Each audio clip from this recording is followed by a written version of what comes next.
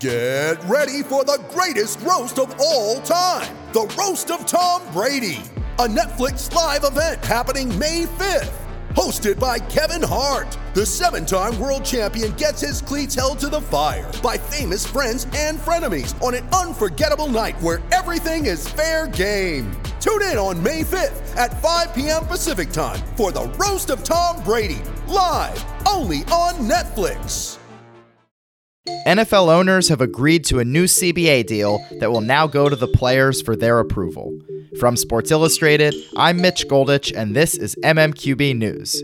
Each and every weekday afternoon, we'll bring you the biggest news and most important stories from across the NFL.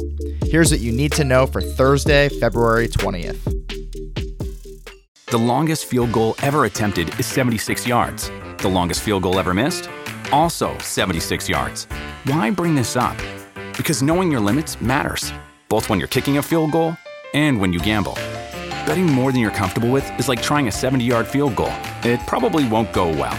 So set a limit when you gamble and stick to it. Want more helpful tips like this? Go to keepitfunohio.com for games, quizzes, and lots of ways to keep your gambling from getting out of hand. The NFL Owners and the Players Association have been negotiating a new CBA as we enter the final year of the 10-year deal agreed upon back in 2011. Today, the owners gathered in New York and took a major step, agreeing to a version that will now be sent to the players for their approval.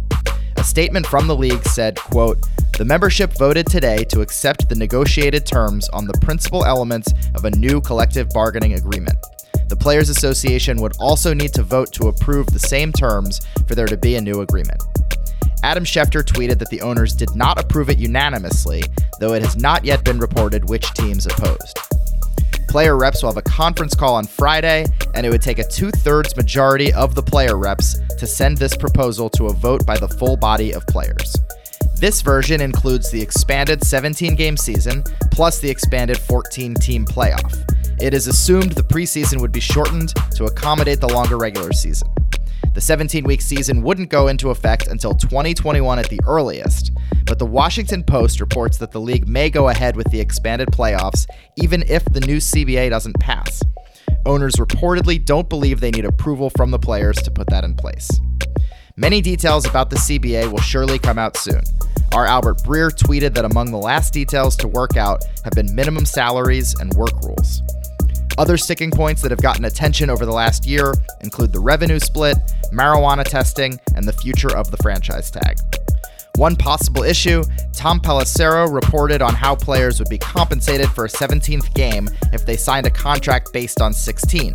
He tweeted, quote, "Basically, under the proposed CBA, they'd get an extra game check, but it'd be capped at $250,000 per sources. So the highest paid players would play for less than usual." That's the MMQB news for today. Subscribe and listen wherever you get your podcasts each and every weekday afternoon. For more NFL analysis, check out the MMQB NFL podcast and the MMQB on the web at si.com/NFL.